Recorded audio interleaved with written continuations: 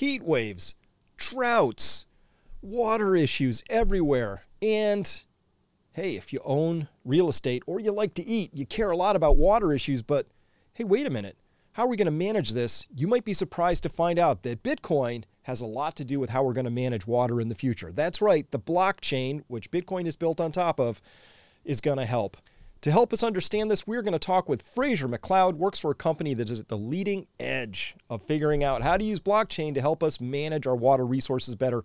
Very important topic, particularly as we look forward through the next few years. Let's go there now. Nice to meet you, Chris. I'm very pleased to be with you. Well, thanks. Likewise. Thanks so much for taking the time today. I guess let's start here. I've been tracking Bitcoin and cryptocurrencies and the blockchain technology for a long time.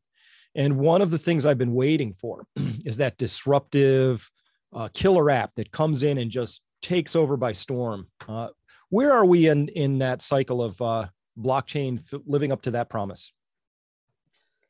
I think, to be honest, while there are many, many people who share the aspiration for blockchain to be a transformative and disruptive technology across many, many aspects of our daily lives, I think it's also fair to say we're all still sitting waiting for the killer app. There has been a huge explosion of activity in blockchain, ranging from digital identity, decentralized finance, right through to what's called RegTech, which is where the blockchain actually handles the government regulations, right through to health records. So there are many, many people are looking at blockchain as being a solution, but I think it's fair to say that we haven't quite seen the killer app. Right now, my view would be is that most of the focus around blockchain is probably around cryptocurrencies, whereas there's a lot less visibility of all of the activity, which is really looking at blockchain as a technology which is separate from cryptocurrency. So if you like, using the blockchain as a fundamental way of rethinking a whole range of activities where we create immutable records that stand outside of the control of the vested interests in the current processes, business processes that we operate. Yeah, so thank you for that. One area I got really excited by, because here in the United States, every so often I buy a house. And one of the more vexing parts of this process is you have to pay all this money to what's called a title examiner. And this person goes back into the dusty records, some of them literally dusty records, to make sure that the title you're about to buy on this house is still clear and doesn't have something encumbered from a long time ago. And of course, the person who sold it to you went through the same process, and before that and before that. And so I heard about this company putting that on Ethereum, putting the title record search on Ethereum. They did it in Vermont. They had one transaction that went through that was years ago, 2 or 3 years ago now. And I was like, if there was ever an industry that was ready for disruption, there it is, right? Because that seems like a perfect application, right? We just want to know that what we said about this title last year is the same this year as last year. Seems perfect. It does. I mean, and in many respects, it is one of those perfect kind of applications where you can create on the blockchain the digital twin of the actual physical property. It exists, and every time there is a transaction on it, it's automatically updated in terms of ownership, buying, selling, encumbrances. They're all recorded there in an immutable fashion. Therefore, it removes the many of the problems of the processing of real estate at the moment. It just can make the process peer-to-peer with full trust and understanding that what you buy is exactly what is stated on the blockchain. Hello, everyone. I'm back in my informal way here just to talk with you about, hey, Peak Prosperity and what we do there. I'm your information scout. I'm literally 7 days a week working to figure out what's going on in the world. And I work to tell people about that. That's my role in the world. And we have this very exciting website, peakprosperity.com. You can see it right there at the top. That's what the bar looks like. Find it at peakprosperity.com. You can join up as a membership there, or follow me on Twitter, or increasingly, do you see sovereign.media? That .media is like saying .com. And increasingly I'm going there because censorship is a very big issue. And Ben Swan, who runs Sovereign Media, he is all about capital L, libertarian, free speech. As well, we also load our content up on Odyssey, also on Rumble. So if you ever feel like you're missing me and I'm not here on YouTube, it might be because I've been taken down. It happens. And speaking of which, that happened recently. We got struck again recently because we talked about that topic down there. If you can read that, I won't even read it out because we seem to trip up the sensors around all this stuff. But increasingly, we're running afoul of the sensors in what we do, which is why if you ever want to be absolutely sure to know what I'm talking about, and if you want to find out what our tribe is up to, because this is the most important part about the next 10 to 20 years, is who's your tribe? How are you going to become resilient? How are you going to manage your house, your wealth, your physical, financial wealth, your emotional health, and your also physical health, and as well your community?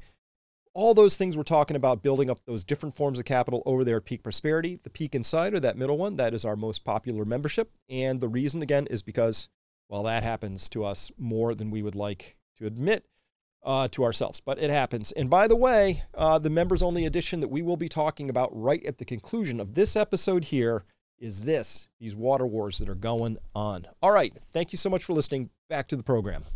And the ability then to, I think we could extend that to all sorts of different sorts of transactions that exist out there. And, you know, my work in the world is looking at the ways in which we're using up our natural resources, and many of them are non-renewable natural resources. Some are renewable to within limits, right? So water is renewable in theory, but not if you are in the Ogallala aquifer, which takes 10,000 years to recharge, and you're drawing it out at 6% a year in certain regions in the US. It's effectively non-renewable. So to think about how we could begin to use blockchain to begin to address some of those issues, what's on the table today? There's a number of different things that are on the table. I mean, water, as you've said, is a really another classic area where blockchain could make a big difference. But water is a very, very complex business. It's complex scientifically, administratively, technically, and most of all, politically. When you talk about water and sharing water between different users, you're effectively talking about political choices that are being made as to what kind of uses we are going to make. The question of how much water is available is not just a question of scientific evidence.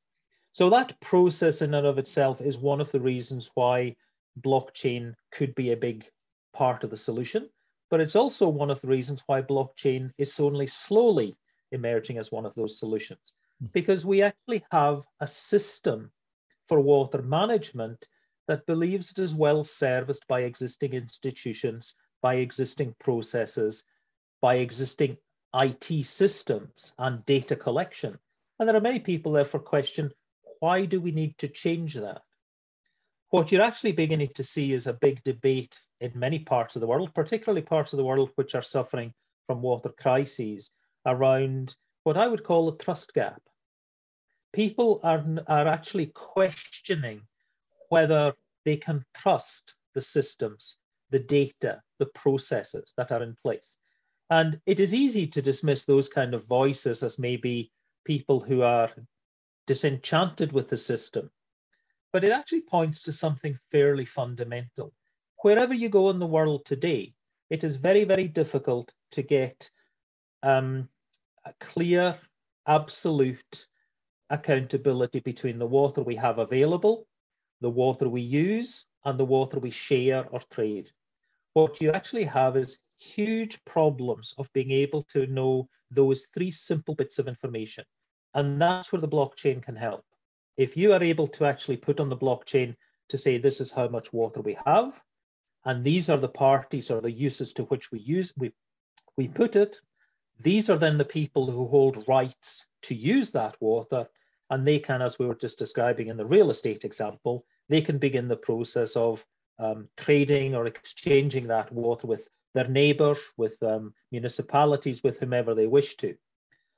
The problem right now is that when you get into that debate, as I said, people say, well, I know what I know, therefore my data is absolute, it's perfect. Why would I trust what someone else collects? And while the blockchain can certainly help, the big challenge, I believe, at the moment is actually overcoming the massive inertia in the system of water management we currently have. Now, so if I understand this correctly, there's the ability to sort of combine things that have been a little bit disparate at this point in time. So how much water you have is over here in this system, and who owns it is over here in this system, and what the politics are, which changes all the time, right? A rule change happens and has, I imagine, takes a while for that to, no pun, but ripple through the whole system, right? So is that what we're talking about here? Is basically a more integrated contracting system that actually gives visibility, or have I got that wrong? No, look, I think in actual fact that is exactly what would be at the heart of this kind of approach, where when you think of how much water we have, at the moment, the volume of water we have is probably defined by multiple different government agencies, some of them at local, state, federal level. You know, groundwater is often not managed by the same agency who manages surface water, those kind of issues. So when you think about it, saying, okay, we accept that those organizations have a role and a responsibility, but instead of putting that data purely onto their own systems, actually putting it onto the blockchain, which then everyone can see that is how much water there is. It is beyond dispute because it's immutable. You can't go back and fiddle with the number or change the number. So by doing it, by actually saying, understanding the responsibility that those organizations have, and using the blockchain as the mechanism that they can all interact through declaring how much water there is, declaring when a restriction comes into being, declaring that there is a rule change which affects certain users. That can flow through automatically by the application of smart contracts, so that at any instant in time, a water user knows whether their water right is impacted by a change in the amount of water available or a water restriction notice that is being put in place. And the blockchain manages all of that to ensure there is not any double spending and no double dipping. And that's where I think the blockchain can really, really help water, by recognizing that water is something that is shared by everyone, but is technically not really the responsibility of any single person or organization. It's this kind of strange thing that sits out there that everyone uses, everyone shares, but there is no single entity who is actually responsible for it. Very well said. So, devil's advocate, I can easily envision certain parties in that story not wanting that level of transparency. Is that an issue here? Yeah, transparency is a huge part of this picture, because right now, nobody really has got a point of truth. And to give you an example, in the last few years in Australia, there's been a very, very big debate around water, and they actually had they've had a series of significant investigations and researches. Now, the water market in Australia is considered the most mature in the world. The latest report by the Australian Consumer Competition Commission is said, yes, it is the most mature in the world, but it is in fundamental need of reform, because it is not trusted, it is perceived to be open to manipulation and speculation, there is no transparency, and there is effectively no single point of truth that people can believe in, because everyone has got their own set of numbers that they perceive to be better than everyone else's. And that kind of situation is a story I hear when I talk to people in pretty much any part of the world today.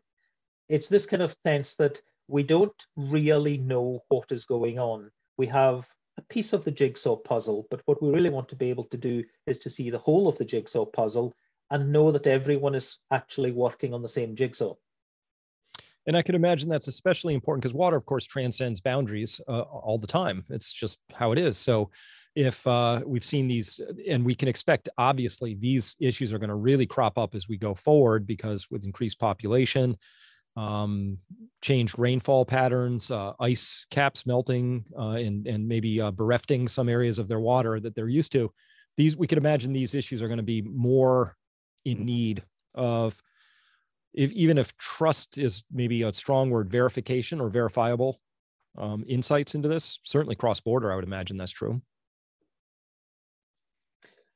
Certainly, as we move forward, I mean, from where I sit at the moment, we are seeing, in earlier this year, we saw water futures being traded on the NASDAQ. We are now starting to see, if you do a quick Google search today, you will find quite a number of water coins or water tokens or cryptocurrencies being created around water. And we are actually, in a sense, because we're at this kind of interesting mix between the old world and the new world, there is a danger that the explosion is going to take us over, is going to overtake the way the system works. And therefore, I think that trust is a critical question, transparency, but actually being able to verify so that when you do something, you know, when you go to buy some water, if that's what you want to do, whether it be dry water or wet water, as they call it, that you actually are able to verify the credentials and the fidelity of the transaction you're entering into. And right now, the way the system works today, it's not the buyer who actually does that. Basically, say, I want to buy water. It then gets passed off to a central regulator who is responsible for undertaking that verification. And it's like a black box. We don't actually know what process they go through. We don't know how good their data is in the first place. We don't know anything about that verification process.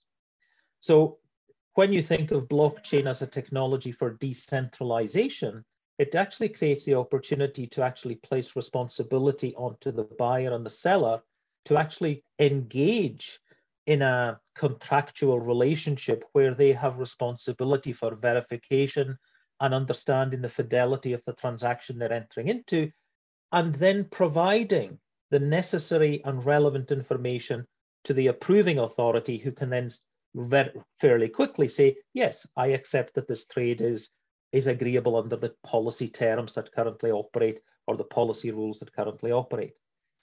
And as I think there's this big shift taking place as people begin to see what is going on.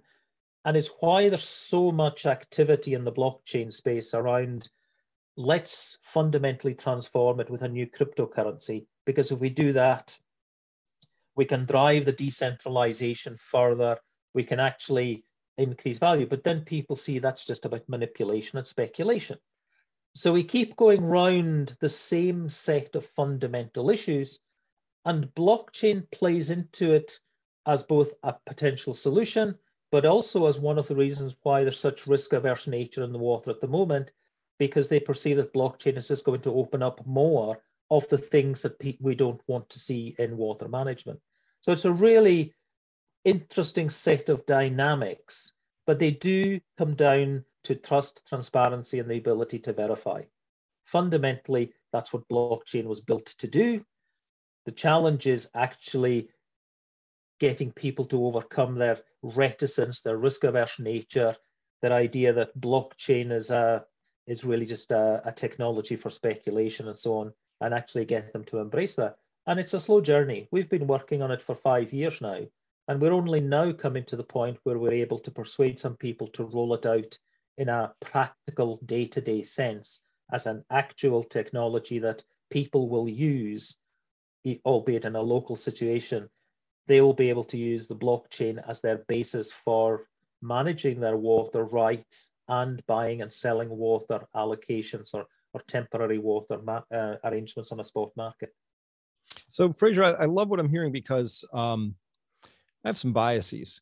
The first is that we tend to do things the way we've done them before in order to solve things. So I'm hearing about this, say, in climate change. There was a big agreement that came out and they're like, well, we'll just start doing carbon trading, right? Here's my bias. My bias is, as soon as you say trading, you get Wall Street involved, you get speculators involved, you get private equity, you get hedge funds, you get big money. And these people are very smart. They're very talented, but they're disintermediated from the thing. They care about making money. What you've just described is, hey, we actually want the buyer and the seller together first. And then the regulatory body's there to sort of just check it and make sure it's within the operative framework and that this is a good thing. But as soon as we have speculators in there, because you'd mentioned 3 things are important to have in there, right? Trust, verification, but you didn't say speculating, right? My bias is when the speculators find an avenue into these markets, my bias is I think they mess them up, right? Because supply and demand and price all seem to go out the window all of a sudden. Is that one of the areas that you're trying to address here, is to just get the resource and the decisions around it maybe more in line with fewer fewer moving parts, as it were? Absolutely. I mean, I think it's interesting that when you actually, if we have the system we have at the moment is very heavily centralized, heavily regulated. Therefore, in a sense, there is little for a water user to do other than say, look to the government for the answer to everything. But blockchain in this context has got the opportunity to fundamentally reshape the way people think about this. So an individual water users can actually document and ledger the events that about their water management. So say, here is my right, here is how much water I have used, here is what I have been doing with it, here is what I have bought, here is what I have sold.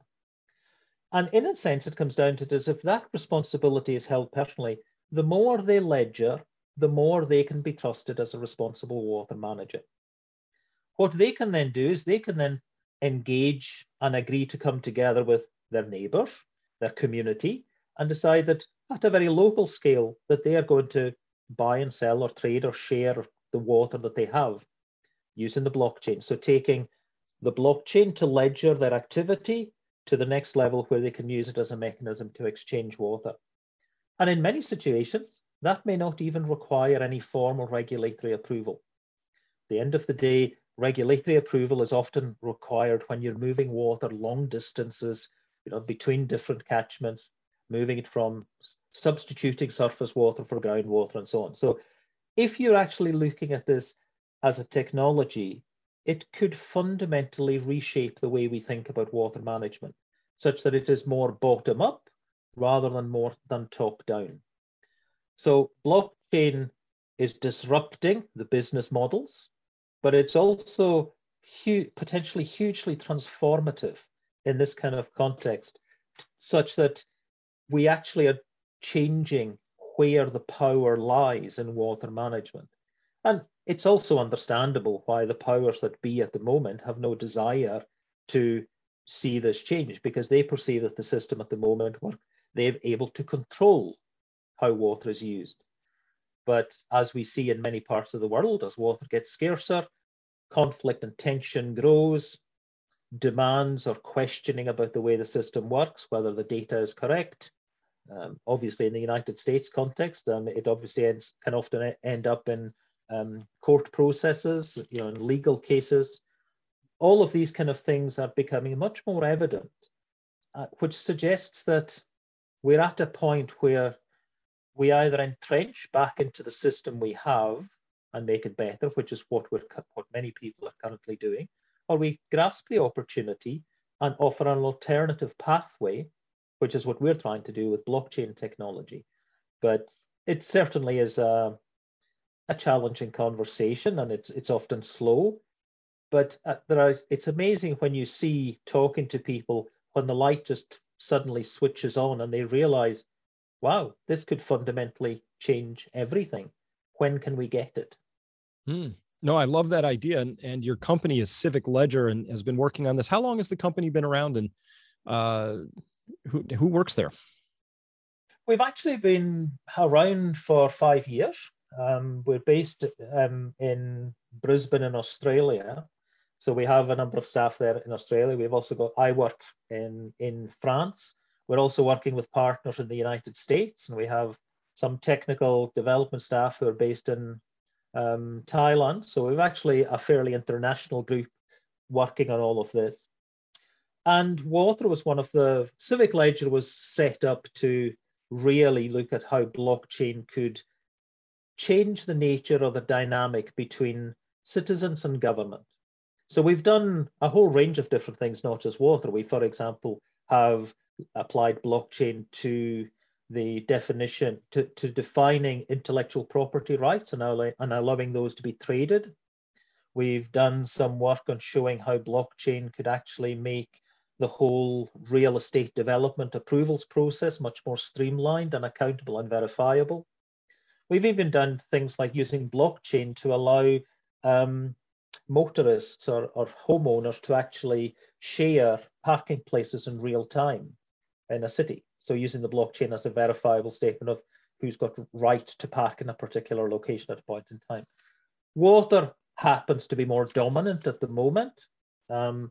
largely in Australian terms, water is one of the most significant national issues, and therefore it's been very fertile ground, shall we say, to have this conversation, because our activity has coincided with this public debate around whether the water system is working as we would like it to be. So we're a company who are broadly in the area of what would be called reg tech, in the sense of managing, handling, using blockchain to improve the way government regulation impacts on citizens. But water is now probably one of the most dominant things. And we've been, as I said, we're working at the moment with companies right through Asia, right throughout into the Western United States. A lot of it is very early stage work at the moment, but the more we talk, the more people are interested, and saying, yes, how do we do this? And how do we actually use this to break down the barriers to make water management better for everyone and make sure that we can actually do it sustainably? That is all we have out here in the public domain. We're going to continue this amazing interview back over at Peak Prosperity as well. I've got some data to talk with people about. If you're interested about this topic right here, water wars, there's a lot going on out there in the world right now. It's just, when they say it rains, it pours, and when it droughts, it sands. I don't know what the saying is, but it's amazing what's happening all over the world. And increasingly, we're talking about this and other topics back over at my website, where I can be positive that I'm not going to be censored. And for everybody who's interested, hey, please come by, consider being a member. Thank you so much to all the members out there who have been supporting me through this.